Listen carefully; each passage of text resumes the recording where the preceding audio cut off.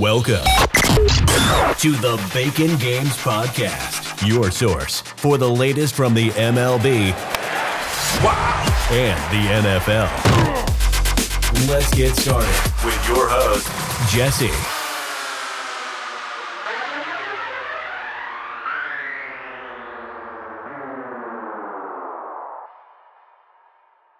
What's up, guys, and welcome back to the Bacon Games Podcast. I'm joined by some guys who you may have never heard of, may have never been on the show before, but, you know, they seem like pretty good dudes. They're okay guys. We got Jonah and Josh back. What's up, guys? JJ Talks. Hey, what's going on, up? Jesse? Thank you for having us back. Yeah, of course. I know. I gotta differentiate you guys when I want y'all to talk. But yeah, I got the JJ crew, JJ Talks crew back on the pod. We're talking some NFC South preview, I guess. First, I had some questions about the NFC South that I feel like these guys are the best to answer them. So we're gonna start it off straight up with the Saints. We're just gonna go through each one of these teams, and we're gonna talk about some questions I have, maybe some camp competition stuff like that, predicting some win-loss record, and then just a wrap up at the end. So the first one we got is the Saints. For this whole thing, so it's just gonna be easier for me. Josh, you can go ahead and go first for all these questions, and then Jonah, you'll go for the next round, which I think is the Falcons, and we'll just do it like that, so I don't have to call on you all the time. Does that make sense? All right, no problem. Sounds good. Yeah. Do you guys want to shout out your stuff before we start, though? Yeah, sure. Hey, we're JJ Talks.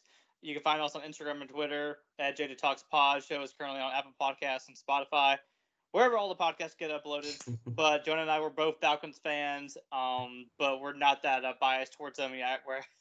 We'll see. We'll see. Yeah, I guess we'll see. I might surprise y'all a little bit, but that's us. We upload episodes every Tuesday and Friday during the off season, during season. So we're never far away from you. So yeah. True. That is very true. All right, but let's get it up. Let's start with the Saints. All right, we're just gonna do for each one. What do you got for win-loss record, guys? How are you feeling about the Saints this year? Okay, so the timing of this is actually pretty great because we just did our NFC South episode, I believe, last week, like last Tuesday. And my initial thoughts pre-Michael Thomas injury were 8-9. After that, though, I gave them another L, and I had them going 7-10.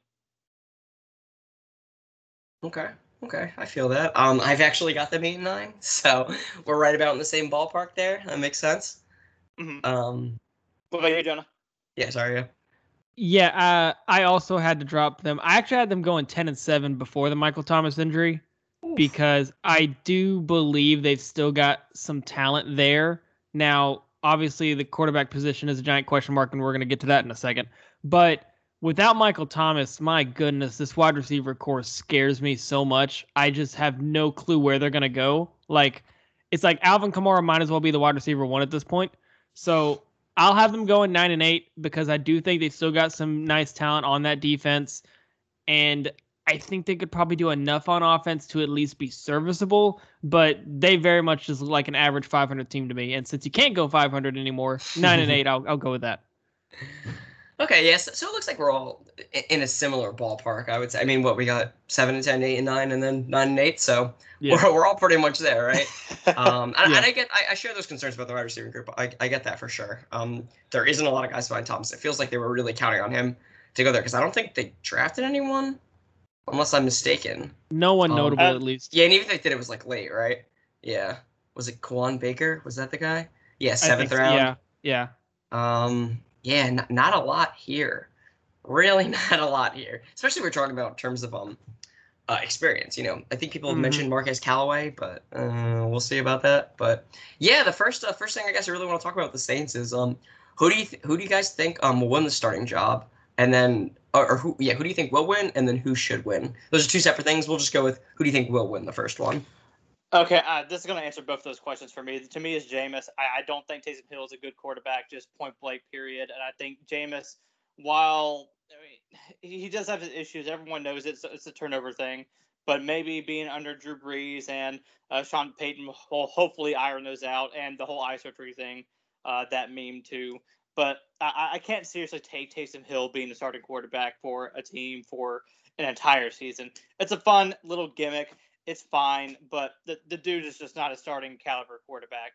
And I don't believe Sean Payton is the kind of guy that's going to be looking to waste a season away. Yeah, he's a perfectly good backup for whenever Drew Brees went down, but as far as like an entire season, I can't see it. And I've seen a lot of people saying that now the Michael Thomas injury, why would you go with Jameis? You kind of would have to go with Taysom, right? You want to keep it run centric and stuff. To me, even without Michael Thomas, like I still would want it for Jameis. I mean, I don't know, man. I think a big reason for why all of our expectations are kind of lowered on the Saints is in fact because of the quarterback position itself, and it just Jameis should be the starter. I think he'll win it outright, but I don't know how they're going to get it done. Alvin Kamara should definitely be the top target now, and at the halfway point of the season, I don't know if Michael Thomas comes back, if he's fully healthy, ready to go, and I could completely see a possibility where they're like, hey, we're clearly not, a serious contender. Just lay low. We'll get you healthy so that by the time we get back to next season, you will be good to go. So I think, yeah, that was a whole long rant. Like Jameis. Okay. No, I mean that's fair. That's fair. Sean, what do you think? Yeah, I'm also on board with having Jameis be the starter. I think he probably will win it and probably should. And I think, honestly, if you could read the minds of the Saints, I think they want Jameis to win it because I think it would at least be easier for them long term. Because if you do have Taysom Hill win it, he's like going to be 33 this season, I think. So it's not like he's a young buck at this point. At least with Jameis, I think he's like 27. So you can at least potentially see like a long-term answer and now granted, they'd have to figure out contract stuff and all, but at least he's a bit younger. There's at least some chance of him being developed. And right at this point, I think where you're getting with Jameis. So if they're going to bank on upside, especially considering now with the Michael Thomas injury, you don't really know what you're going to get from the receiving group. I think you're going to have to go with Jameis, but I'm not confident in either option at this point. Okay. So I'm gonna take the opposite approach. I think Taysom should win this. I think he will actually win this too. I don't know why you keep a guy like that around, pay him as much as they're going to pay him, in whatever the contract looks like. He signed a big thing, but like no guarantees, right? Last season. I feel like if you pay a guy that much, you want him to be your guy. I mean, how much are they paying Winston? I feel like Peyton is he wants to be smarter than everyone else, and I kind of get it. And I also think that Winston is such a bad quarterback that he had a team with all of the talent in the world, only led them to 7-9, and then next year they won a Super Bowl. I know Tom Brady is a good quarterback. I get it. I mean, he's the GOAT. But like when you have a team that is as good as Tampa Bay was in 2019, and then you just switch up the quarterback, and then you go like literally win the whole thing, I feel like that says something about how much Jameis was holding you back. I know he scored like 30 touchdowns. He did throw 30 interceptions. He lost them at least 3 or 4 games that year. I remember watching the entire the entirety of that season for Tampa Bay in 2019, and they were good. They were just as good, I mean, outside of quarterback, as they were last year, and Jameis could not do it. He couldn't win games. Now, that was a year ago. That was a long time. Maybe Sean Payton's able to do something with him, and maybe it'll be a little bit different, but Jameis loses you games, and with the team as talented outside of the quarterback position as New Orleans can be, I think you kind of can't turn the ball over. You'll lose more games. I think if Jameis does win the job, though, which is definitely a possibility. If he starts losing a lot, it's gonna be a Taysom Hill show. And I mean, he won. What was he like 4-0 last year? I mean, he was at least won 3 games, I think, right? Oh, he was 3-1 as a starter, I want to say. So I mean, it kind of feels like he should and would win the job. I mean, they didn't give it to Jameis. He was on the roster last year, right? Or am I wrong about that? Yeah, he was. But the one thing I'll say though, at least in terms of the wins. But those 3 wins were against the Broncos team that didn't have a quarterback and the Falcons twice, who ended up 4-12. Yep. So it's not like they were impressive. Yeah, I don't disagree. I just know that he didn't lose those games, and I think Jameis definitely is in the place of losing those games. You know what I'm saying? Yeah, I mean that's fair. I've seen Jameis wreck the Falcons defense before, so I have no confidence in the Falcons being able to stop Jameis at all. But no, I completely understand it. Like it you could have the argument, like I said, of like it's not like they were impressive, but you need to win the games you should win, and they were able to win those with Taysom, despite his effectiveness can be argued. Yeah, I just feel like with this talent of the team, it just seems like a waste if Jameis is throwing picks every like 3 or 4 picks, every other game. You know what I'm saying? Yeah, and also if Jameis does win this, I think he's going to have a short leash because, like you said, if he ends up having this turnover issue that we saw a lot when he was in Tampa, like he could do that for maybe 3-4 games, and then it's going to go back to Taysom. Because at least with Taysom, while he's not got the biggest arm, he's super athletic, but his accuracy is a bit more of a question mark. And I mean, Jameis is probably a question mark too. I'm not going to lie there, but um, you at least know Taysom's not going to turn the ball over as much. So at least in comparison to what we know from Jameis back in Tampa. So Yeah. if Jameis comes in and he's throwing picks left and right, I think he's going to have a super, super short leash. And I think you're just going to put Taysom Hill back in there and see what happens. Okay. Yeah, I mean, I'm definitely more agreeable with the Taysom Hill stuff, and I definitely think you're right that they do have probably either quarterback will have a short lease if they start the season as whatever they are. Is there anything else you want to say about that? Yeah, go ahead. The one thing I wanted to say about Jameis is that he was like a turnover machine. He wasn't as bad as his last season with the Bucs. When it was his first season with Bruce Arians. Being on that first year with Bruce Arians for any quarterback. I don't believe that was a good match right there. You have an already turnover-prone young quarterback in Jameis Winston going with Bruce Arians, who I think is going to override any quarterback that he has at the helm, and he's just going to be like, why aren't you passing this? Why are we not taking deep shots? I kind of feel like a turnover-prone young quarterback meeting with Bruce Arians who wants to throw the ball 40+ times a game is not a good match right there. And we've seen from even some of the best quarterbacks. I mean, Tom Brady had a shaky start last season. He didn't get it until about what week 10, week 11, anyways. And then before then, Carson Palmer was turning the ball over in his first season with Bruce Arians. And it wasn't until the following year when they were going to the playoffs and the Cardinals were a serious team. And then before then, Kurt Warner too. So it's not like Jameis was a turnover machine. It wasn't to the same degree as it was in his first season with Bruce Arians. So to defend Jameis, I'll send him that. Either way, though, whoever starts for the quarterback position week 1, I kind of like how Jonas said, I do believe they're probably going to be going back and forth. They have a short leash because they face the Packers, who are not going to have Aaron Rodgers, Devontae Adams back. They go and face the Panthers, who I believe the Panthers are a better team currently right now, and then the Patriots, and I think they're a better team this year currently. So I feel like either way, whoever's starting, they're going to get a short leash. They'll probably start off 0-2, 0-3, and then there's going to be an outcry, and we're like, okay, well, this isn't working, so we'll try with a different guy. Mm-hmm. Yeah, I think there's plenty of that going on. It's tough. I really don't know how to make a good call on the situation. You know what I'm saying? Yeah. And what makes it like also everyone's going to be right. Yeah, right. Yeah, and what makes it real tough in terms of like a long, like the whole landscape for the Saints is based off of our records and our predictions. We're kind of expecting them to be about a 500 team, give or take a couple wins. Well, that's not good enough to get a high draft pick if you wanted to draft a quarterback next year. And even next year, the quarterback class, at least for right now, does not look that great.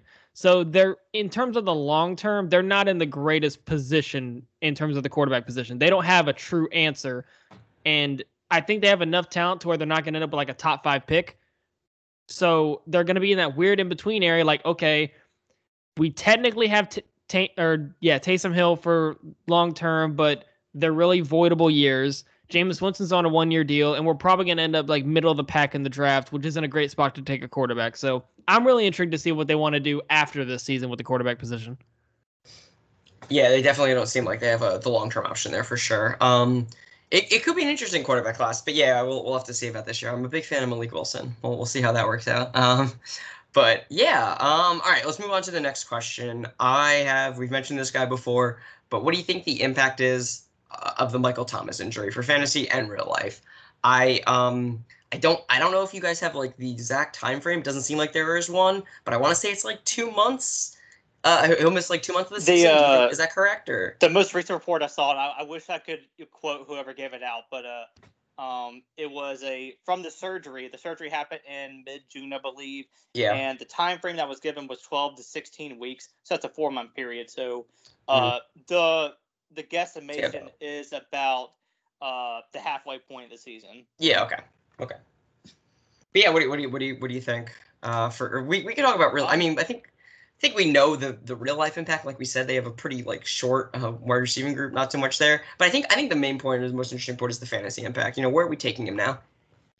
Okay, so Michael Thomas himself, I believe in most redraft leagues, is probably going around. From the ones I saw today when I was preparing for this, was around 10 and 11, and I'd honestly, take it.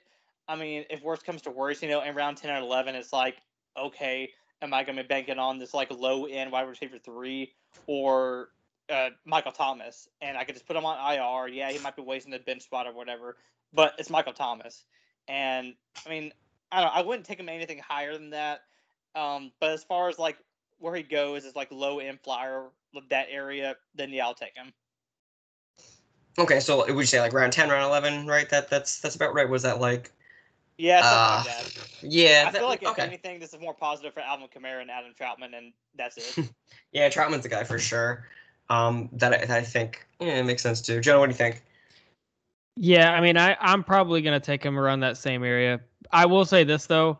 I only have him in one of my leagues right now, and it's actually a dynasty league. And in that league, I have Michael Thomas, Devontae Adams, and Amari Cooper as my top 3. And then my 2 flexes are Juju and Judy.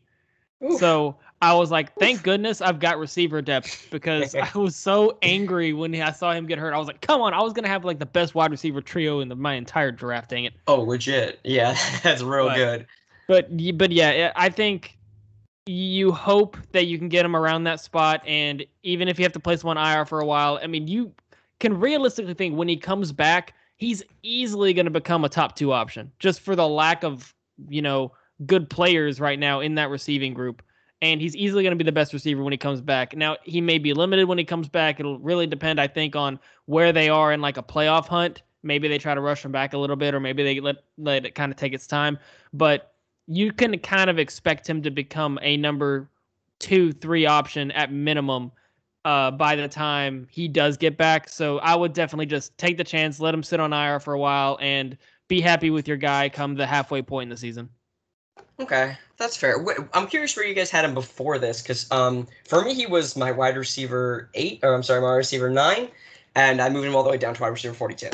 So I was real high on him before, but there's just so many good wide receivers now. We're not really. I think like people said, it's supposed to be a 4-month thing, or it's supposed to be done out halfway, miss 2 weeks, 2 months of the season, whatever.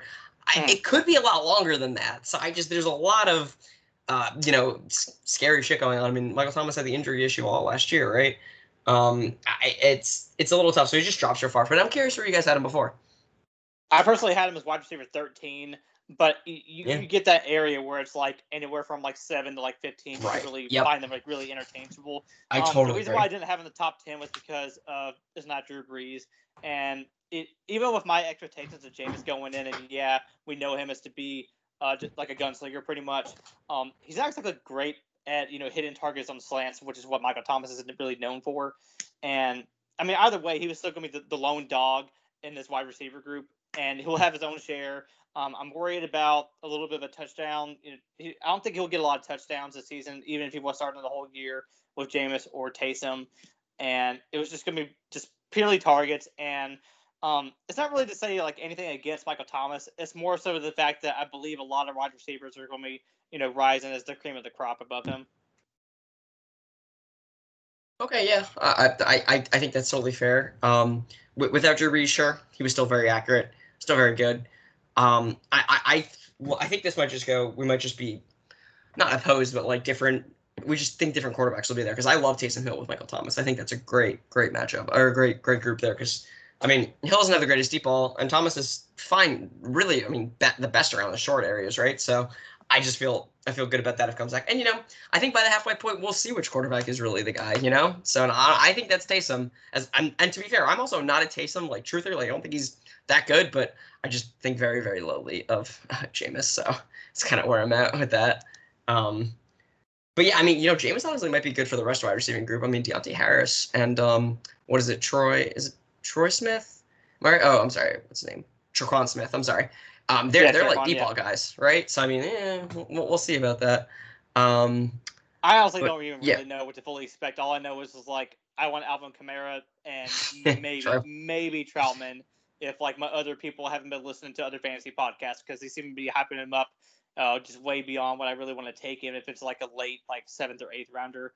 But yeah, I want Alvin Kamara, and that's pretty much it. Even from the quarterback group, I would say this is going to go against what I want real life realistically, but I would take Taysom, and that's it. I wouldn't even touch Jameis, but Taysom, he has the rushing upside, and I'm not even sure if it's still viable, but if you could somehow find a way to put Taysom as your tight end quarterback slot or whatever, then that's way more valuable than what Jameis is going to offer you.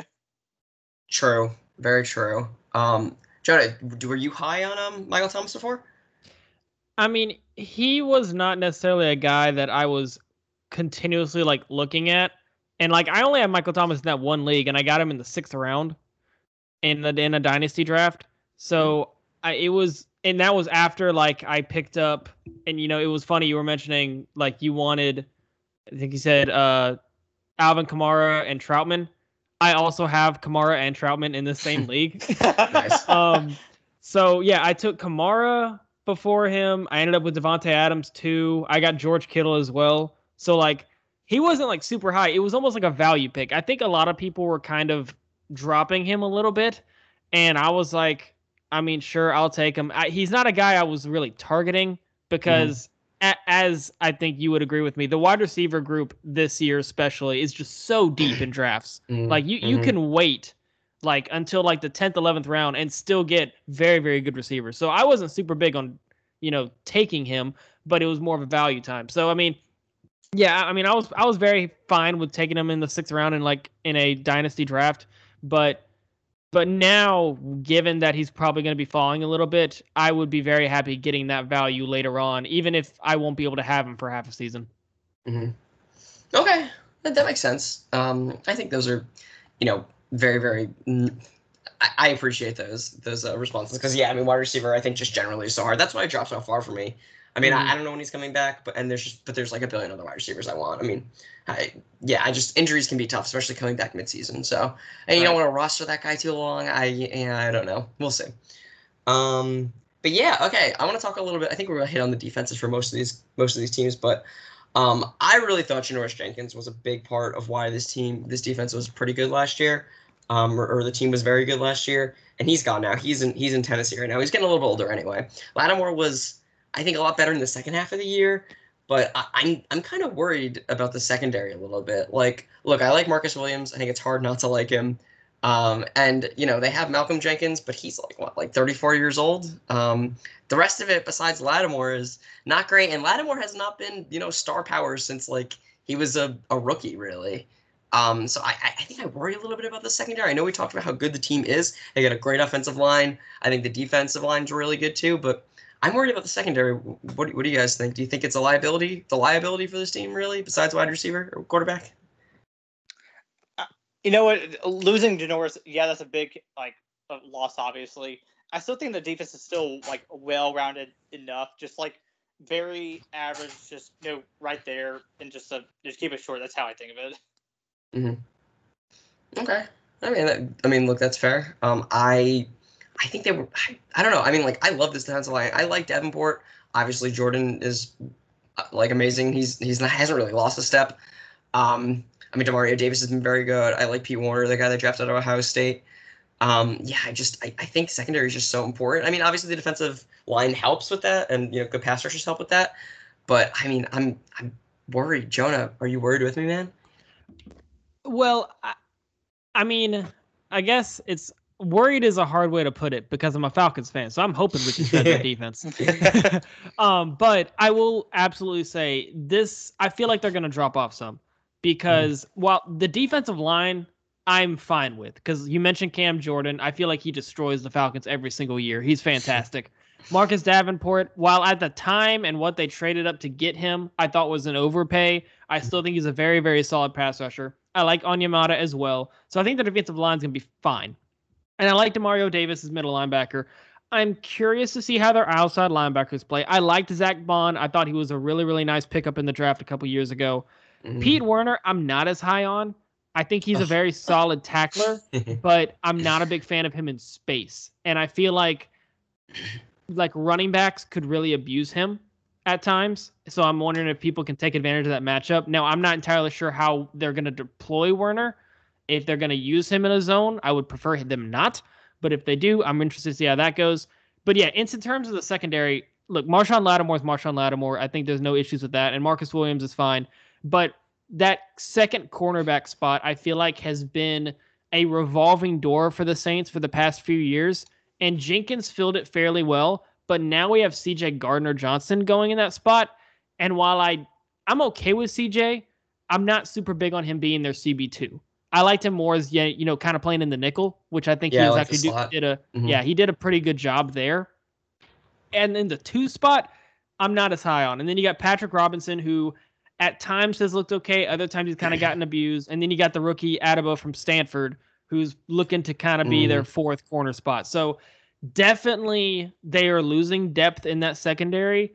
And I think the CB2 spot can absolutely get abused. And Lattimore, he's going to be matching up against their top guy. If you've got a team, like let's say they face the Vikings, and you've got 2 top receivers, they could really, really abuse them. So I'm really interested to see if these young corners can really grow up, because they're going to need them to. Okay. Yeah, that's a good point. I didn't like the guy out of Stanford. I was not a fan of that. I thought that was too high. And I like Gardner-Johnson inside. I think Poole plays a lot of slots, so he'll probably take over that Brian Poole. Yeah, I am so upset that he's freaking with the Saints tag. Yeah, but you're right about Gardner-Johnson, though. He seems way better suited for the slot. So him as number 2 does scare me for sure. It's a good point. Yeah, okay, all right. That's enough Saints talk. I know you guys are itching to get to the next one. Let's talk Falcons. For the win-loss record, we got Jonah up first. What do you got for this? All right, so I am realistic with my Falcons, as I feel like I am usually. I know that offensively they don't have Julio Jones anymore, sad face, and like realistically, look, I love Calvin Ridley. I think he's going to be great as long as he is healthy. However, it's really looking like the second option right now is a guy that has not played a single NFL snap yet in Kyle Pitts, which concerns me. I know people are like ready to go ahead and give him the golden jacket right now, even though he hasn't touched the field yet. But when he's your second option, I mean, I don't as much as I am very much on board with, look, Kyle Pitts, he's basically not a tight end, he's a receiver, but he's still he's a rookie, and they're gonna have rookie growing pains, and so I'm concerned with that. And defensively, they have lost so much talent. That's our secondary scares the living daylights out of me, because we've got a dude named Eric Harris that was on Vegas last year being our starting safety. That's terrifying. And outside of our solid CB1, CB2, CB3, I don't know who is going to man those positions, and I don't like any of the options. I think defensive line is going to be okay. I need Dante Fowler to have a better year. And I think and I'm not just saying this because I'm a Falcons fan, I think we have one of the best linebacking cores in the NFL. I really, really do. Between Dion, Foye, and Michael Walker, I really, really like them as a young linebacking core. I think they're going to be great. But around them is really nerving. Now, I think Arthur Smith is going to be able to come in with keys, and they're both schematically is going to make things better than they probably should with the talent.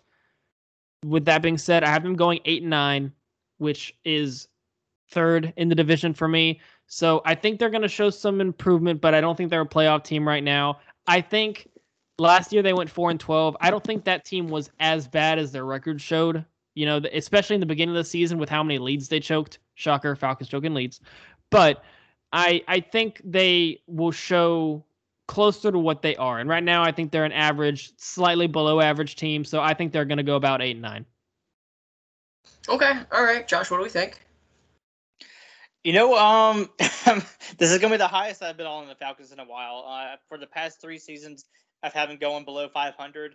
And maybe I'm just a little more optimistic, and I'm just tired of being a cynic, I guess. But I've been going 9-8, and I feel like that's probably closer to ceiling. But yeah, I feel like they have an easy schedule. The entire NFC South has a relatively easy schedule, and it does help that the Saints are having a quarterback problem, and they lost Michael Thomas. That does help. And while I think the Panthers are going to be improved, I kind of feel like they're just going to be fighting back and forth. Obviously, the Bucs are the Bucs. They're going to take the division anyways. But yeah, I like the Falcons. I think they have a very positive schedule this season, Yeah, just have him going 9-8. I can't really. It's kind of hard. I guess I just got hope. If I'm just gonna keep it like that. Okay, I got you. He got some hopium in there, no worries. I got him at 6-11. I don't think this team is that much better than it was last year. Sure, you had Kyle Pitts. I don't know how much a rookie tight end is going to impact the win-loss column, to be honest, too much. I mean, losing Julio is kind of a big deal, although he didn't play as much last year as would have liked him, but he's not that old. I like the line. I think there's some good spots. You know, they drafted a lot of defense. I like what's his name, AJ Terrell. I still kind of like Isaiah Oliver a little bit, but he hasn't shown me enough. I like Richie Grant, the safety they drafted in a pretty deep safety class. I think, they got some stuff. Deion Jones is still a very good linebacker. You talked about the good linebacking group. I'll agree with that. I mean, you guys still have Grady Jarrett, right? I mean, he's been insane for a long time, but it just doesn't feel like there's enough there. And if the secondary is bad and young, which kind of is and might still be, I can't see them winning a lot of games in this division when I think Carolina is kind of a resurgent team and the other teams are kind of good.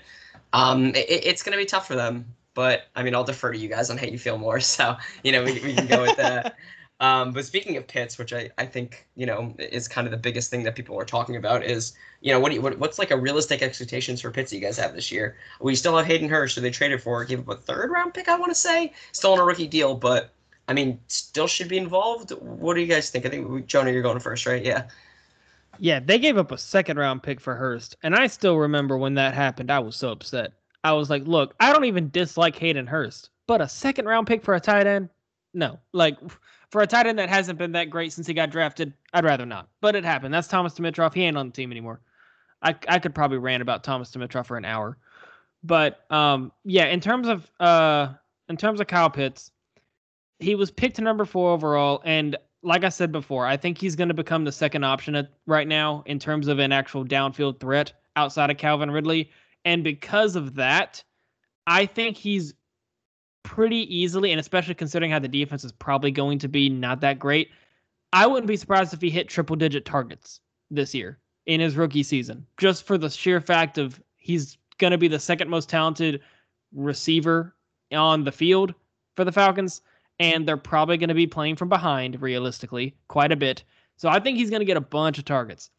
And in terms of a stat line, I'd probably say I'd give him probably 82 catches for about 815 yards and about 7 touchdowns, which I think would put him for top 5 best rookie seasons, I believe, all time. And I'm not expecting him to be like a 1,000-yard receiver in his first season, but I think he's definitely got the talent. There's a reason that people have called him a unicorn ever since he was, declared for the draft. I think he's going to be really, really good.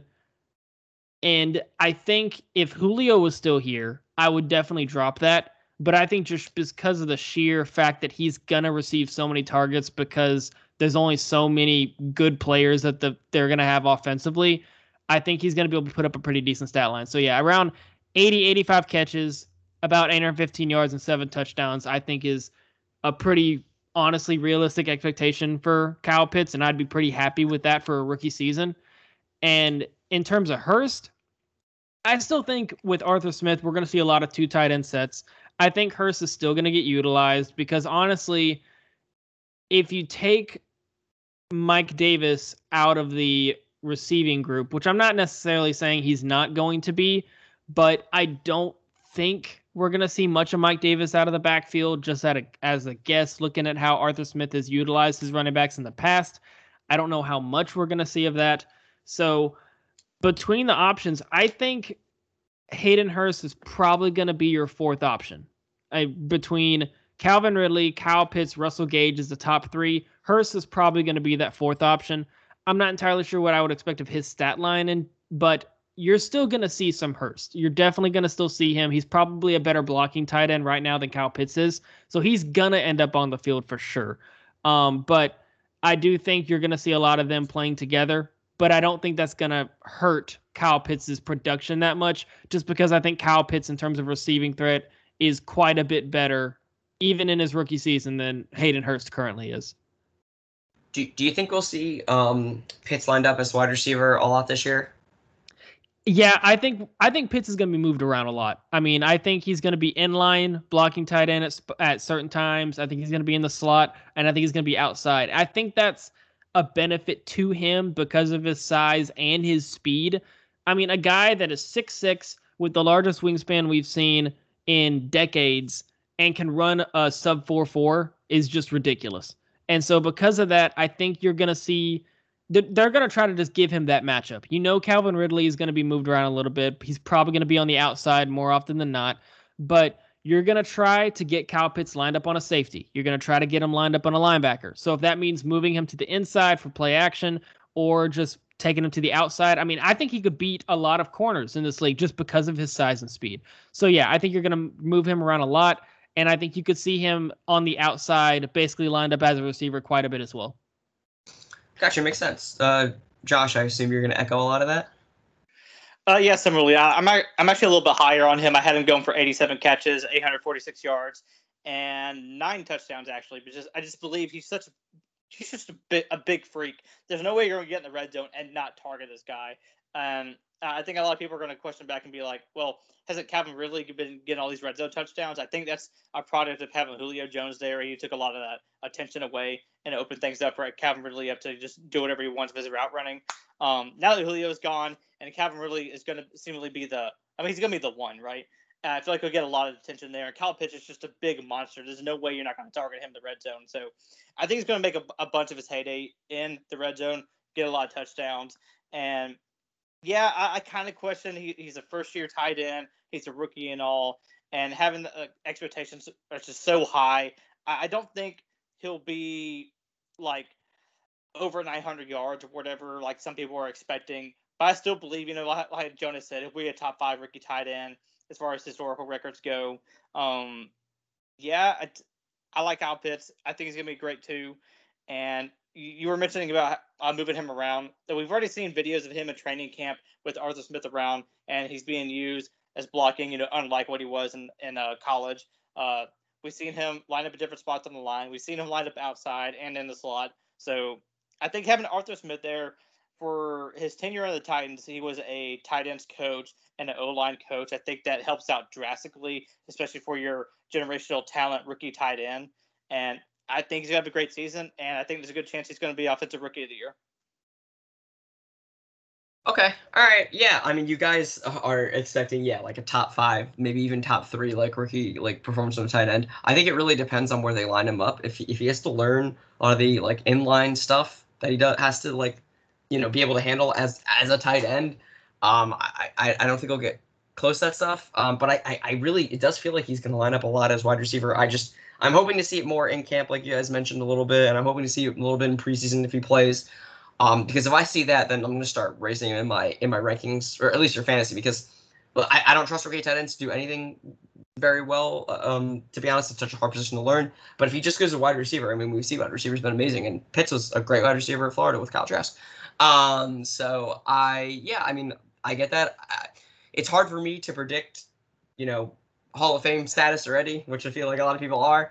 But I like the talent a lot. I think there's a lot there. So I don't disagree. I just want to temper my expectations a little bit because I feel like you guys were talking about a ceiling, really, rather than what I think is most likely to happen. But Josh, do you think Hayden Hurst will still be involved as much? Or not as much, but at least a decent amount? Not really, actually. I think this is a new regime, entirely new staff. Terry Fontenot, Arthur Smith. I feel like he, like Jonas said, is probably at best going to be the 4th option, and probably more likely just be used as the blocking tight end. I feel like this offense is going to be much different. Most recently, we saw Dirk Cutter, and what he likes to do is just pass, and then there's a halfback slam, and then pass. So yeah, I feel like Hayden Hurst, he had an okay season, I guess, fantasy-wise, as a tight end last season. I believe he finished the top 10 tight end, which is not a high bar to meet. Yeah, he just stayed healthy, pretty much. Yeah, exactly. Yeah, you're kind compiled. of just hoping. Yeah, you're just kind of just hoping, hey, get in the red zone, please. Please get at least like 3 or 4 catches, please. And I feel like with Kyle Pitts there and Calvin Ridley, I feel like the offense is going to be much different. I feel like Arthur Smith is going to run not exactly a Derrick Henry style offense. Obviously Mike Davis is not that, but I feel like he's going to be a little more well-rounded, probably not pass as much, control the ball more. Time of possession is going to be more of a factor. So I don't really see a window for Hayden Hurst really having any kind of like opportunities really. And I hate it so much. Like Jody said, that stupid second round pick. Yep. What a tale of like two turns right there it was. You got Mohamed Sanu for a second rounder. He's not even playing for a team right now. And then you go and spend it on Hayden Hurst. So fucking stupid. I gotta hate that pick. I hate it for Hayden Hurst too. He's never been in a tight end room where he's the number one, except for last year. He was pretty okay. Yeah, I feel bad for Hurst. He's a little bit older too. I think he came out when he was like 24 or something like that. But still, I do feel bad for him. But anyway, let's move on to I think one of the burning questions for the Falcons going into camp especially too is who's going to take over, be the wide receiver too, for the Falcons. You know, we're not really talking about Kyle Pitts or Mike Davis in this, but I'm curious about wide receiver. I want to know who is going to be the guy to take over. I think, Jonah, you kind of alluded to Gage. Is that who you're looking at? I think it has to be, just because Russell Gage, I think, had a very solid season last year. The only issue that I have is, I mean, for one, no one's going to replace Julio Jones. It's just it's not going to happen. Like someone can take his spot, quote unquote, but no one's going to be able to replace the type of guy he was with his ability to run via defense. And his route running was great, and his physicality was great. He was a big guy. The Falcons right now don't have anyone that really replicates what Julio Jones was as a receiver. Russell Gage is like a 6-foot slot guy, and that's not what Julio was. So in terms of a person that's actually going to replace Julio in his role, I honestly don't think they have one on the roster. Now, in terms of someone that's going to take some of his targets and some of his yardage, I think it has to be Russell Gage. Because after that, the receiving group really just drops off. If we're talking after Russell Gage, probably Olamide Zaccheaus. And while he has had his moments, obviously he hasn't really done anything for a full season. And even their pick from this past draft, Frank Darby, who they took in the 6th round, I think we could see him in the later stages of the year actually be able to make some plays. And while I'm not saying he's this uber talented receiver that just fell in the draft, just because of the barren wasteland that the back end of the receiver group is for the Falcons, I think they're going to at least give him a shot. And training camp and mini camp are obviously kind of just, you can see these highlights and it doesn't mean much, but Frank Darby was getting thrown the ball quite a lot and making a lot of catches. So I would be very interested to see how he does. But in terms of immediate replacement, I don't think anyone's going to really be able to replace him. But in terms of target share, it's probably going to just have to go to Russell Gage. He's the guy with the most experience and ability compared to the rest of the receivers outside of Calvin Ridley. Gotcha. Josh, in the same boat? In a way, but not really, because I'm just going to be boring. I'm just going to say no. I don't really think there's really a receiver to step up. And I feel like you just have to by proxy just be like, yeah, Russell Gage. And I feel like way too many people are going in on Russell Gage. Y'all were already late. He was a product of having Julio and Calvin on the field. He was a product of having Dirk Koetter being the play caller and throwing 50-plus passes a game and having a bad defense. You've done missed out on the peak of Russell Gage. Now we have a new staff, and I don't feel like they're going to pass as much. And, I mean, yeah, Kyle Pitts is probably more likely to be the number 2. I don't know if there's really going to be a number 2 receiver, really.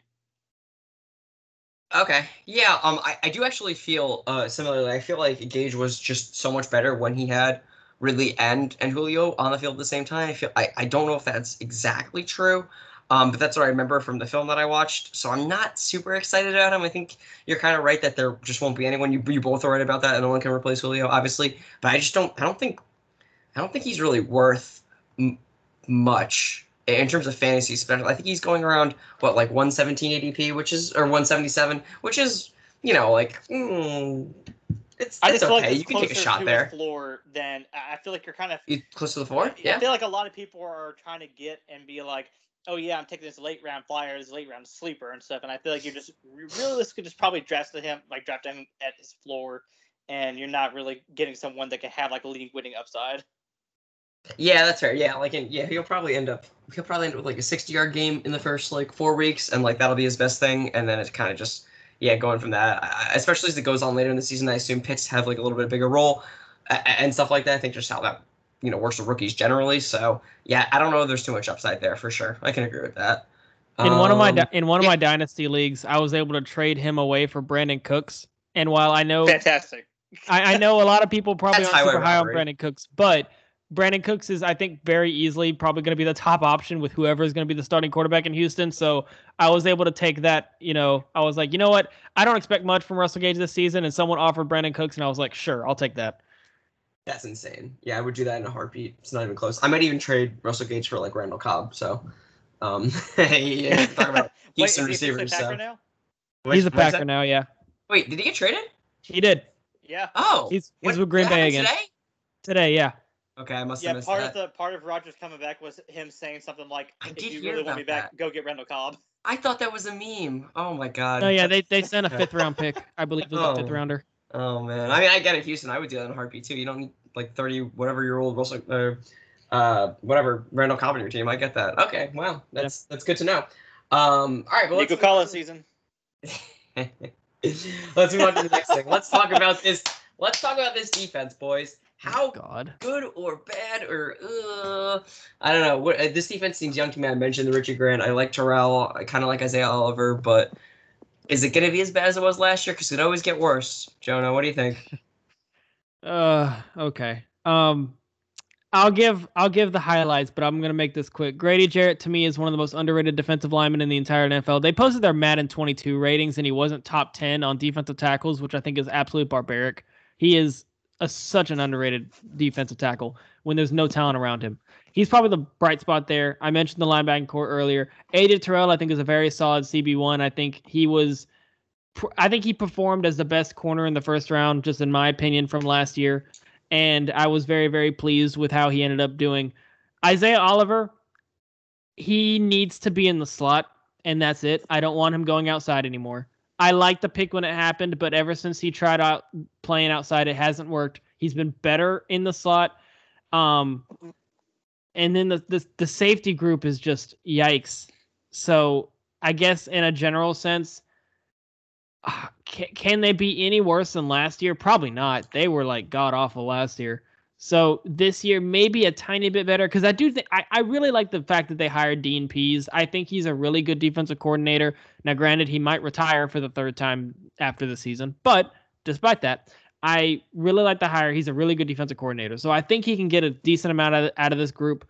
But honestly, anything above top 20 would shock me. Like I'm probably thinking they're probably going to be like around 24, 25 in terms of the defense. And if they could get anything above 20, I would be very, very genuinely surprised. So I don't think they're going to be a good defense at all. Got it, Josh. You in agreement?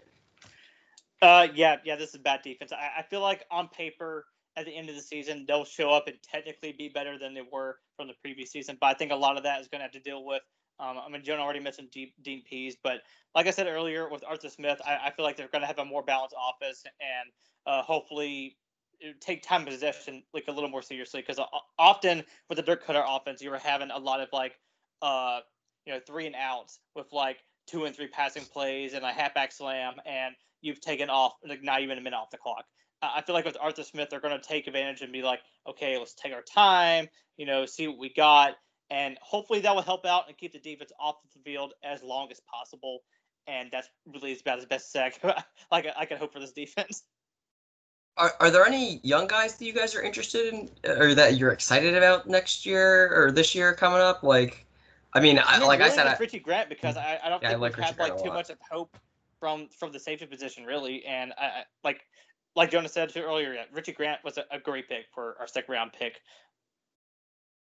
Yeah, I mean, I love him too. I think it's such a deep class. I think he's a really good pick. I mean, I like him, but they drafted a guy like Avery Williams, Darren Hall, cornerback, so I'm not really too sure about, but I don't know if there, is anyone else, because I like Terrell. I don't know if he's definitely not my favorite cornerback to go in the first round, but he probably played one of the better ones in the first round. Besides, oh no, he was the 3rd round pick. Never mind. I'm thinking of the Minnesota guy who was the 3rd round pick, not the 1st round pick. Not Gladney, or maybe it was Gladney. Whatever.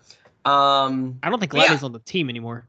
Yeah, like the guy that got in trouble. Then he was the 1st round pick that got in trouble. I'm pretty sure the 3rd round pick didn't get in trouble, and he was pretty good last year. But I could be wrong. But yeah, I think we can move on to the Bucs now. So I think we're going to start with Josh. And what do you have for their record, dude? I mean, there's not really much else you can say about the Bucks. They're the best team in the NFL currently. They have the best roster. They have Tom Brady as the GOAT. They have a great O-line, receiving options. They just have everything.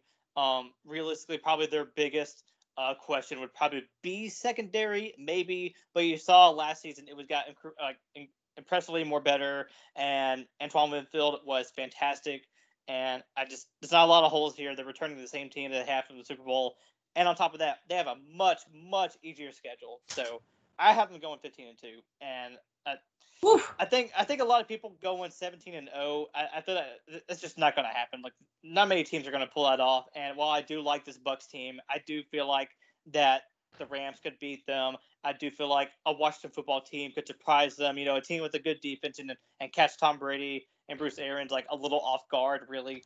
But the schedule is just so easy. They're so much better than everyone else. And we saw from the end of last season when Tom Brady was like, okay, yeah, I get this Bruce Arians offense now. Usually it takes quarterbacks a year or more to really learn that offense through and through. But Tom Brady got it. They won the Super Bowl, and there's not a lot stopping this team.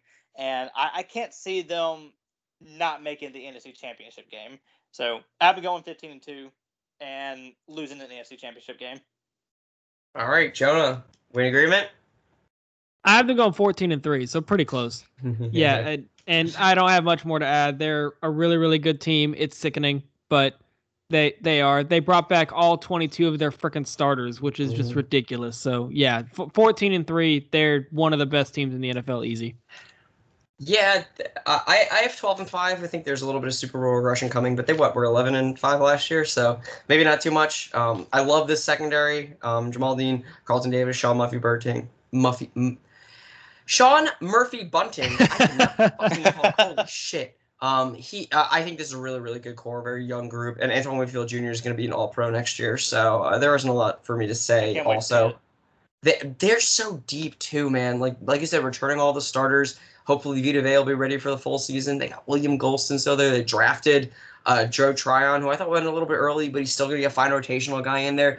Like, I mean, their tight end group is three tight ends deep. Their running back group is 2 good starters or 2 good enough starters, maybe even 3. I mean, they added Giovanni Bernard too. They still have Keyshawn Vaughn. Cesar Procise is there. Like, this is deep. Like I said, the tight end's deep, wide receivers deep. I even think the quarterback's kind of deep. I love Kyle Trask. If Tom Brady isn't able to play for some reason, he gets injured and can't play through it like he did last year. I worry about teams coming off the Super Bowl and then, running into injury troubles and then getting it. But they are so deep everywhere. I don't even know if that matters, I wanted to make them lower, but I just couldn't. Yeah, that's pretty much what I'm trying to say. But I think we talked a little bit about this already, but you think this team can repeat? What has to go right again? I think we talked a little bit about it, but Josh, if you have anything else to say, I know you had them losing in the championship game, but I mean, they're a Super Bowl contender, right? Oh yeah, without a doubt. I mean, any team that wins like the Super Bowl and returns like probably 85 or 90% of the team should immediately be the favorites, and it's kind of hard to bet against that, really. And just knowing that they have Tom Brady there, the things that I would look out for would. I would hope that, I mean, not personally as a Falcons fan, I don't hope for it, but as a Bucs fan, you got to hope that surgery and that injury wasn't as severe as it really sounded. I guess you kind of got to hope that maybe the healing process for a 40-plus-year-old quarterback, doesn't really hurt him. Kind of got to hope for the injuries on the wide receivers themselves. And it wasn't so much for Antonio Brown because he came in the second half of the season, but Mike Evans is starting to show some deterioration. Chris Godwin, I don't think has played a full 16-game season yet, if not for his 2018 year. I think maybe he didn't play a full one in 2019, didn't play a full one last year, and I guess that's it, really. Okay, yeah, I mean that's fair. Joe, do you want to add anything? Yeah, I mean similar. Can this team repeat? Absolutely. The only thing keeping them is from injuries. And like the one spot that I feel like looking at it where they may have issue with depth is along the offensive line. The depth they have outside of their starters is not great. So I feel like just one injury to any of the spots could cause an issue. But if they can keep their offensive line healthy and just keep every general healthy, they'll have as good a shot as anybody. Yeah, I get that. I think you both are right. I think they definitely have a shot. It's tough to repeat. It's really tough to repeat, but I think it seemed like you're right. Returning all the starters is definitely something that was, hit on the offseason. It made sense. I mean, why change up? Why make anything different if you already won a Super Bowl? I get that. So yeah, I mean, it's definitely possible. I don't think I'm gonna have him in the Super Bowl this year either. But yeah, maybe for sure. But let's move on to the next question. I might switch this one up a little bit. I'm curious what your top three looks like for this team, like the top three wide receivers for like fantasy and for real life too, because I want to put Antonio Brown in the top two even, but I don't know if I will. Josh, he's my number one. Yeah, he's not number one, but Josh, what do you think? I was saying he's my number one actually. Oh, he is the number one. Oh, okay. Yeah, I mean, look, Mike Evans and Chris Godwin is great and all, but Tom Brady solely went after Antonio Brown for what seems like 3 or 4 seasons now.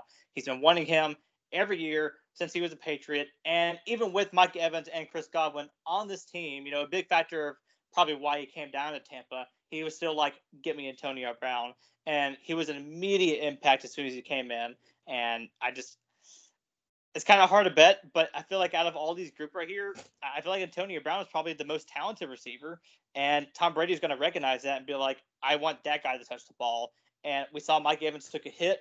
I mean, yeah, they did purposely go out and get him to that 1,000-yard mark in the final week, but I kind of feel like he's relegated to the Adam Thielen role now, where he's kind of just like a possession guy now and probably a red zone target. And between Antonio Brown and Chris Godwin probably being the top two on the perimeter, I kind of feel like Tom Brady's going to go for his guy that he wanted, Antonio Brown. Okay. That's that. So Godwin's number two then. Mike Evans number three. Is that right? Yeah, I would go Brown, Godwin, Evans. Wow, Josh. I'm sorry, Jonah. Do you agree with that? No. I feel on this one, yeah. I feel like Mike Evans has become the most underrated receiver, like in the NFL. No, yeah. Like I think people forget he's the only receiver in history to have 7 consecutive 1,000-yard seasons. And it's still crazy to me that he's like, I don't know, like just people just don't think he's as good as he is. And look, he's had some injuries and he's had obviously those games where he has 1 catch for 1 yard and it's a touchdown and that's it for the entire game. But True.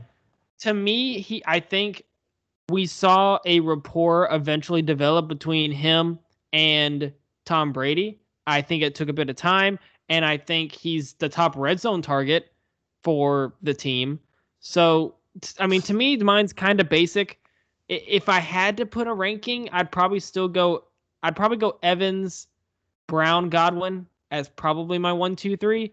But with that being said, any of these guys can be, it's almost like there's 1A, 1B, and 1C. Like any of those guys can be the number one guy at any given time.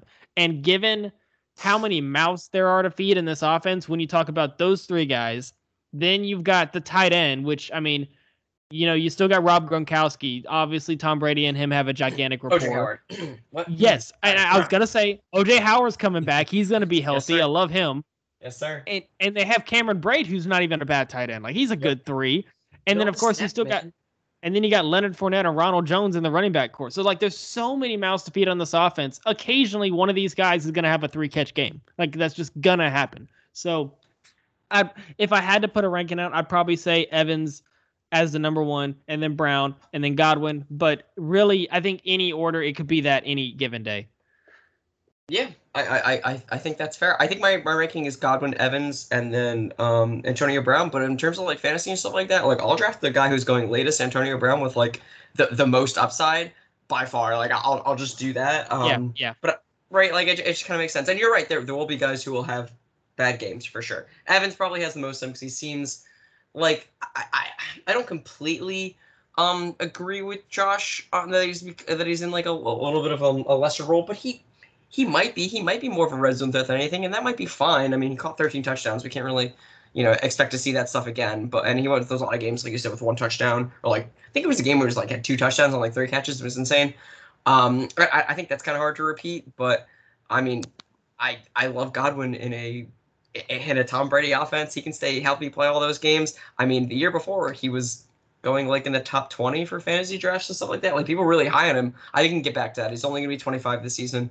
And I'm very, very excited about him. But like I said, Antonio Brown, 33, whatever. He hasn't been bad his entire history of playing football pretty much. So I'm not banking on him being bad, Yeah, and I think another factor that needs to be in play here is that more likely than not, Mike Evans is going to be taking on the best corner on the other team. Like the best corner is probably going to be on Evans. He's the big guy on the outside. Yeah, I think the most physical outside corner will take him for sure, which is usually the best cornerback. So yeah, for sure. Right. So given that, I mean, no matter who the best receiver is, Tom Brady's Tom Brady. He's going to throw it to whoever's open. So, I mean, there's a good chance if Antonio Brown is on your worst corner, Antonio Brown's probably going to win because it's Antonio Brown. So, it just the placement of who the top corner decides. And, you've got guys like Marshawn Lattimore. He specifically is like, I'm going on Mike Evans no matter what. He calls him out. So, whenever the Saints are playing the Bucs, Marshawn Lattimore is going to be on Mike Evans. So Godwin and Antonio Brown are probably going to have a field day. So it just really depends on what the matchups are that given week 2. Yeah, that's totally fair. Go ahead. So do we all three have different rankings of these receivers? We do. I believe so. Oh, God. We all have different number one. Yeah. Right? Yeah. Yeah, I love it. Big fan of that. I mean, to be honest, I wouldn't be surprised if any of those guys finish like the number one guy in this team. I think we kind of talked about that. All right, I think Jonah, you mentioned that, right? You could see that similarly. Yeah. I totally agree. There'll be a lot of feast or famine weeks with these guys, but they were big scorers last year. I mean, I remember when they put up like 31 points on the Washington defense in the first round of playoffs. I was like, wow, this team can do that. They can score on anyone. I think that's going to continue. That's why I have Mike Evans and Chris Godwin in one of my leagues. I have both of them. Love to see it. Give me that best ball for Mike Evans. I'm all about that. I'm going to skip the last question because I think we talked enough about the Bucs. We think they're all really good. They have no holes except maybe the offensive line if someone gets hurt. I can agree with that, but they have depth everywhere else. Am I right? Like, does anyone disagree with that? Yeah, definitely. Yeah, okay. All right, so let's move on to the final one. We got the Panthers. What do we think? I think, Jonah, you're going to start first, Jonah. What do you think the Panthers win-loss record is going to be? All right, so the Panthers are that team that I have them going 7-10, but the Panthers to me are that one team that I look at and I'm like, man, they could boom this season. Like with all their young talent that they've accumulated, and with a quarterback in Sam Darnold, who I have been kind of beaten on the horse that like, man, I feel like Sam Darnold is still a good quarterback if he could just get in a better system, getting a better organization. And I definitely think Carolina is a better organization than the Jets, at least given, he had Adam Gase as a head coach, for crying out loud. I really think that he has a chance to thrive here. I think they've done better against the offensive line. I think they've done better at being able to accumulate talent on the defensive side of the ball. So I feel like the reason that they go 7-10, at least in my eyes, is they're still super, super young, and you're gonna see some growing pains from this team. And I think there's a chance that Sam Darnold, I don't think he's gonna light the world on fire. I think he's still gonna struggle at least a little bit because he's still a young guy, and he's just not had much success to this point. So I think they go 7-10, but I think that's more so because of the inexperience and the young youth that this team has. But man, I feel like the Panthers, in terms of the long haul, like the next 3-4 years, are probably the best setup out of any of the teams in this division. Yeah, Josh, what do you think? Like word for word in perfect agreement. I initially, whenever we did our NFC South episode last week, I initially had them going 7-10. But with the recent news at the Saints, I gave them another win. So I have them going 8-9 currently. But I still might even change that. I secretly really like the Panthers, and I hate to admit it. But they have a great first half schedule. I have them going 5-2 over the first 7 weeks of the season. And it's after that where it takes a real big downfall, where it gets like much tougher.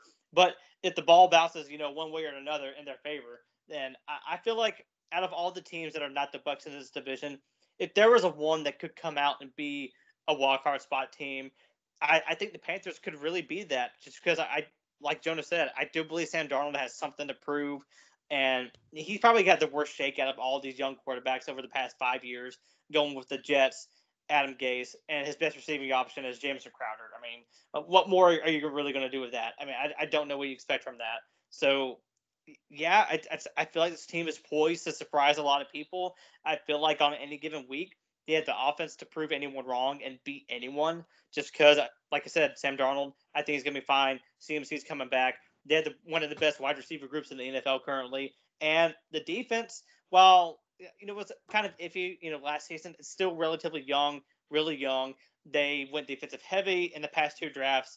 I think they've got a lot to prove, and they're going to surprise a lot of people. And I'm not completely sold on my record just yet. I feel like it might change, going back and forth. But at this moment, I have it 8-9. But I'm almost positive it's going to switch up to 9-8 or even possibly 10-7. I really think the Panthers could take another leap. Yeah, I'm going to agree with a lot of what you guys were saying. Young defense, I love it. This is the Matt Rule turnaround. He goes pretty okay, or not that great in the first season. Then he goes to the middle of the pack. I have him 7-10 the next year, and then after that he starts winning, and then it's going to keep winning. This team is so set up for the rest of the time. I'm so excited for them. And like I said, I got 7-10 for them. I think, like you guys mentioned, they're really, really set up really great. I think Rule's done a great job. He's a great coach, and he's going to turn around this program just like he did the 2 colleges, Baylor and Temple. Yeah, Temple. But so we mentioned Sam Darnold a little bit, but I'm curious how you guys feel about, him in a new system, just more, if we could talk a little bit more about that. He's got DJ Moore, LOL. And he's also reunited with Robbie Anderson. So I'm curious how you feel about that. I'm going to use the restroom too real quick. So talk amongst yourselves. I'll be right back. Yeah, I mean, I guess we're going to wait for him to finish. Or no, except for us to talk through. Okay. Yeah, talk through, guys. You got it. I'll be right back. All right. Okay. Yeah, I mean, look, Josh and I have been for countless times talking about how we wish Sam Darnold would just end up in a better spot. And I think this is finally it for him. I think he's finally in that spot to where he has a chance to succeed. I think for the first time since he's basically gotten to the NFL, he's probably got the best coaching staff that he's had since he's been in the NFL. I think he's got the best receiving core. I think he's got the best running back. I think he's got the best offensive line. And I think potentially, maybe not this year, but at least maybe next year, because I believe they accepted his 5th-year option, which is fully guaranteed. So he will be there for at least one more season. He's probably going to end up with one of the best defenses. So he's just overall, I think, in a much, much better spot than he was in New York. And so I like what he's going to be able to do. Like mentioned, he's reunited with Robbie Anderson. He's got DJ Moore, who's going to be, I think, the best number 1 option that he has had since he's gotten in the league. And also, with all that being said, I think this is going to be it for Sam Darnold in the sense of these next 2 years. This is his chance to prove why he was the first-round option, why he has kind of gotten too much hate and should be respected a little bit more. He's got a great situation. He's just got to take advantage of it. I think he will. I think we're going to see him succeed. But yeah, these next 2 years, he's really going to have to prove himself in this better situation and prove that it wasn't him necessarily that was just so bad. It was a situation that he was put into. Okay. What I will say though is that he does have a bit of a ever since he's been in college, he does seem to have a bit of a turnover problem in the interception department, and obviously that didn't help being on the Jets and Adam Gase, and maybe it probably doesn't even help being a Matt Rule offense and probably being more pass happy. But when you have the options that he has in CMC and the wide receiving group, I mean, why would you not pass the ball? I mean, DJ Moore, I feel like is going to be still a great young talent. I think a lot of people are writing him off way too soon. Robbie Anderson, obviously you have that reconnection too. And then, I mean, I was about to say Curtis Samuel again, but he's not there anymore. But I believe that Terrace Marshall would be a great fit too. Yeah, exactly. Yeah. Terrace Marshall. I love taking Terrace Marshall in my rookie drafts. He has that connection with Joe Brady. And look, I'm really high on the Panthers, and I'm just talking myself about talking them up. Damn it. I hate it. I hate it so much. Panthers are going to be great, man. And for Sam Darnold's sake, I mean, yeah, he does have that week 1 against the Jets. They'll for sure get that win. Then you have the Saints, the Texans, Cowboys, Eagles, Vikings, Giants. Like, there's probably legitimately 2 good to above average defenses there. Even if the Panthers do lose, Sam Darnold should still look great in most of those games. So I feel like he's going to have a great rebound. Yeah, I mean, he'll definitely be better than he was in the Jets. I think we can all agree with that. I'm curious, like for I know we were talking about like real life stuff, and I think this is a better situation. Sam Darnold will be like 24 this year. He's so young. Exactly. I think there's a lot, to like, and like you said, they did pick up that 5th-year option, I'm pretty sure already. I think they did that like the second day of the draft, and they didn't draft a quarterback in the first round. I feel like I distinctly remember that. So yeah, I mean, it seems like he'll be with them for a while. I trust Rule more than I trust Gase. I trust Joe Brady more than I trust whoever the offensive coordinator was for the Jets. I don't remember. So I think this isn't make or break this year, but I think he'll definitely have a better year. I'm curious if we know that like Jameis or if we know that like Taysom or one of these guys is the quarterback. Do you like Darnold or one of those guys better? Darnold. That's easy. Yeah. Darnold. Easy for both of you guys. Yeah. Okay. Sorry, what was the question again? Do we like Darnold more than either Taysom or Jameis if one of them wins the starting like outright? Without a doubt, yeah, Sam Darnold. Okay. I want to say there's a lot of unknown there, so I'm not sure if I could be as confident as you guys are, but maybe that's true for me too. I just don't like even if you like look at what like even Taysom Hill, let's say he wins the starting job and he's got the rushing ability, just the lack of receiving options now, especially with Michael Thomas compared to Sam Darnold with DJ Moore, Robbie Anderson, and Terrace Marshall, I just feel like that's a clear-cut advantage for Sam. So, and Sam Darnold's mobile too, like he can run around a little bit, so it's not like he's a stone wall. So yeah, I really would prefer Sam Darnold over them too. And I've consistently in my drafts been able to get like in super flex leagues, Sam Darnold's like my third quarterback, which I'm very like happy with. Yeah, I think I'd be happy with him too. Around there, he's going off. I want to say like 28th quarterback, like being drafted. So, yeah, I could see that there's a lot of upside there. I mean, you know, when you're drafting that late, you want to go for the high upside guys right there. I mean, in Superflex, obviously, I don't think we drafted Darnold in like a regular, unless it's like 32 teams. But that's a conversation for another time. Yeah, these last. I mean, do you have anything else you want to add about Darnold? You're definitely right about the situation. I mean, I love Terrace Marshall too. I hope Robbie Anderson. He's being used correctly now, so I hope that continues on to next year, or to this year. The one thing I think that Darnold did have though too is that I think it's a downgrade the offensive line. Everything else seems like an upgrade, but the offensive line I think is a downgrade from last year specifically. Maybe not the year before because he was seeing ghosts and was had that mono issue, kissing too many titties. But it's New York, man. Yeah, you're telling me. But yeah, okay. I think that's enough Sam Darnold talk. Definitely, new situation. I think the options are. What do you think? Like the high end upside is for Darnold in like fantasy. Do you think it's like quarterback 16, or do you think it could be even higher than that? I think that's about the ceiling. Just look, there's so many like quarterbacks in the league right now. All those top end guys are going to be guys who have rushing numbers, yards, the rushing touchdowns, the guys that snipe their running backs.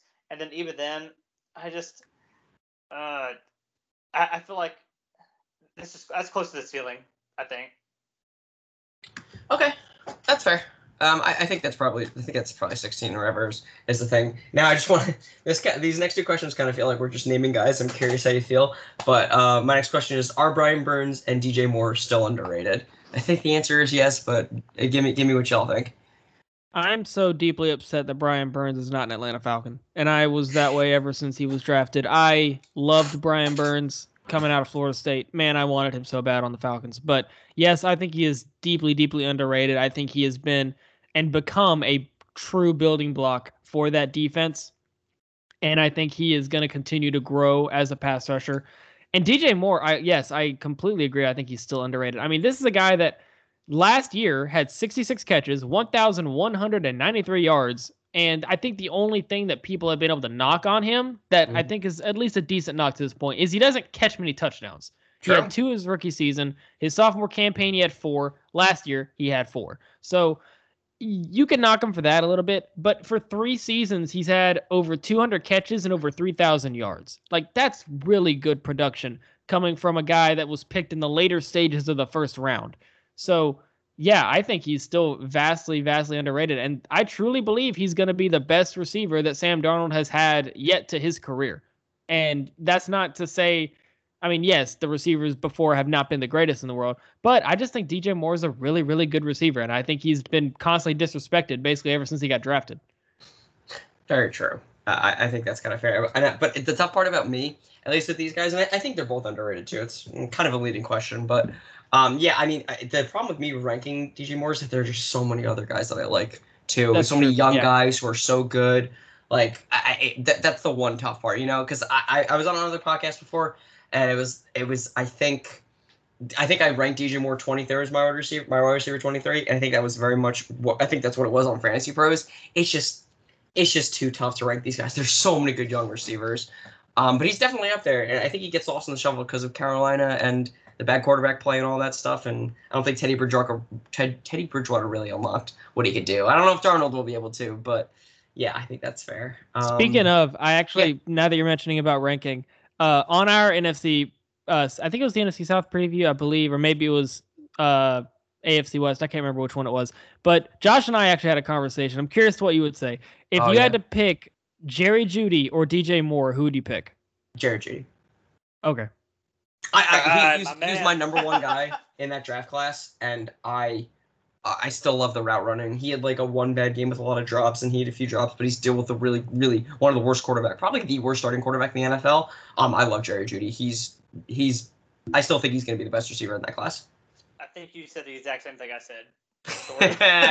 There we go. No, yeah, but this isn't, again, to shit on DJ Moore. I think he's very good as well. It's just tough to pick, Yeah, I mean, the way I saw it was if I'm going long-term, I'm taking Jeudy. If I'm going right now, I'm probably taking DJ Moore just because of the complete package that I've seen to this point.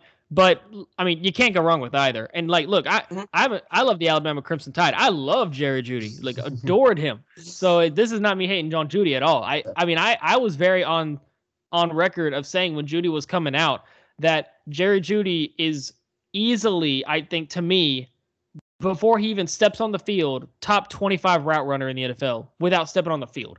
His route running was just crisp, fantastic. I compared him to Calvin Ridley a lot, and they both came from Bama and everything. So obviously very, very good. I still like DJ Moore just because I feel like he's just been underrated and he still has been able to produce to a high volume outside of the receiving touchdown. But again, the receiver group in the NFL is just so talented right now. You can't go wrong either way. Yeah, you're not wrong. Josh, you agreeing with all that stuff? Oh yeah, without a doubt. I mean, wide receivers are just saturated. It's just, I think a lot of people are trying to say that quarterbacks are like sort of saturated right now, but there's just so much wide receiver talent, and it's just you can't really go wrong anywhere. I mean, the whole conversation that we had was, would we rather have the Broncos receivers or the Panthers receivers, and we split. And either way, it's like you can't go wrong. Yeah, I agree. Do you like Brian Burns too? Do you think he's underrated? I love that defensive line with Gross Matos and Derek Brown and Brian Burns. It feels like you wait one more year, man. That's going to be real scary for your quarterback, whoever it is. I assume Ryan, yeah, but I think he's underrated. And just like Jonas said, I mean, look, Atlanta would take any kind of defensive help anywhere, just point blank. Yeah, true. Very true.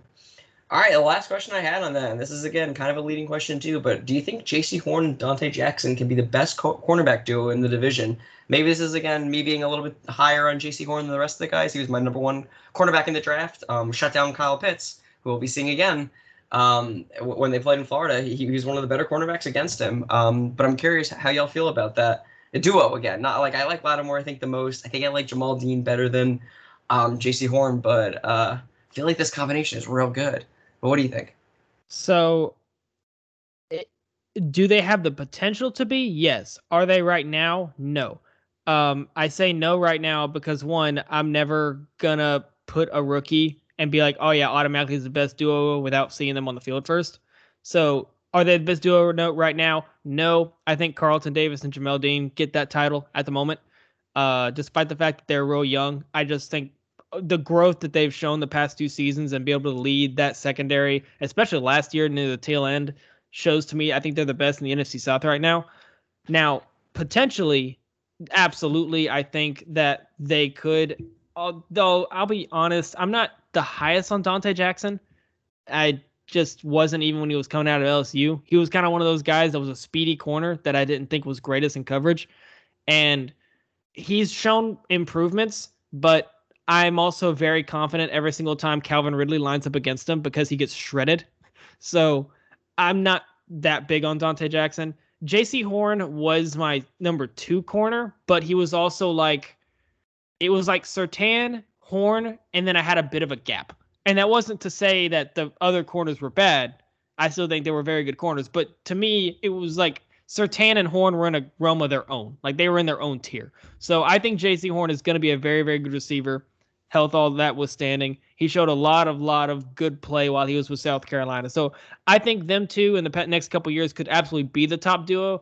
But as of right now, I'm not going to give it to him just yet. Josh, do you think it's the Tampa Bay guys, or we lean in another way? Yeah, I think it's the Tampa Bay guys, but I don't think it's too far off. But I think just the fact that Jaycee Horn, I would expect him to be the best corner for Carolina. He is still a rookie. We haven't seen him play on the NFL field yet, so I can't quite be like, they're gonna be the best in the division itself when you have the corners that the Bucs have. But I don't think it's too far off. Yeah, fair. I think y'all are right about that. I just think I have a lot of confidence in Jaycee Horn, which is maybe misplaced, especially for a rookie. And as also to say, I love that cornerback trio with Murphy Bunting as well. I'm a huge fan of that group. Like I mentioned before, I think Antoine Winfield's also an All-Pro safety this year. So I love that team a lot. I think I'm just really excited about Jaycee Horn and this young defense. I think we've mentioned pretty much every part of it. We didn't even mention Chin, who was great last year too, but. There's just a lot of good spots in this defense, a lot of young talent that y'all should be worried about as Falcon fans. That's all I'll say. And I think you guys already. Oh no, we are. Yeah, I think you guys already know. Yeah, for sure. It's that weird thing as a Falcons fan where Terry Fontenot was adamant about we're not going to rebuild, we're going to compete, and it's like, do you have the roster to compete though? The last thing that we want as Falcons fans is to be stuck in this endless road of mediocrity. If you have to rebuild now in order to be able to succeed 4 years down the road, please do so. Do not drag on mediocrity just to have to rebuild later. It's especially with how, Tampa Bay just won a Super Bowl. The Saints are kind of in a bit of a flux. They're transitioning from Drew Brees, but they've still got a ton of talent. And the Panthers are up and coming. It just worries me that we could definitely see the Falcons fourth place in this division for the next 2 or 3 years. It wouldn't shock me if they just can't. If they can't get the coaching right and actually find enough talent to make it work, I don't know. I'm concerned. I think you should be. But that doesn't mean, you guys have generational talent, Kyle Pitts, right? And Calvin Ridley for the next, there's some good spots for sure. But if that's everything, I think we just do a real quick wrap up. I think we're kind of all in agreement. It seems like maybe the Bucs, then the Saints, and the Panthers. Okay, maybe we're not in agreement because I have Bucs, then Saints, then Panthers, then Falcons. I think maybe you guys are Bucs, Falcons, Saints, Panthers, or Bucs, Panthers, Falcons, Saints. Well, how do you guys think the division will end up? I think just a quick recap. The Bucs, yeah. Bucs are obviously gonna be the favorite. They won the Super Bowl and they're clearly the best team. They have an easy schedule. Yeah, they should be everyone's first out of this division. And after that, I feel like you're going to get a good mix of everything, even with the Saints being in the downfall that they are currently in. For my personal projections right now, I have it Bucs, Falcons, Panthers, Saints. Jonah, what do you think? Yeah, for me, again, easy Tampa Bay in first place. And then the rest, I have Saints at 9-8, Falcons at 8-9, and Panthers at 7-10. So their records are super, super close. It could really be any order of them. I have Saints, Falcons, Panthers, but I think all teams, at least right now, are fairly close together. Cool. Okay. That was good. I'm glad we talked about this because I need a refresher on all these divisions. So, especially with you guys who know the division probably better than I do, especially the Falcons. So it's good to get that recap. But yeah, why don't you guys plug your stuff again? Hit me up and then we're good. All right, no problem. Well, we are JJ Talks. You can find us on Instagram and Twitter at JJ Talks Pod. We have new episodes every Tuesday and Friday morning, Eastern Time. Thank you for having us on, Jesse. Always a pleasure. Yeah, man, it's always a pleasure. If I didn't like you guys, I wouldn't have you on 6 or 7 times. So I think it speaks for itself, I really do for that championship in your league, man. Man, it's gonna be a fun year. I'm very excited. I'm starting to do my own. Not for that league, but I'm doing my first in-person draft, so I'm just really excited about this year, But yeah, all right, I think we're good here.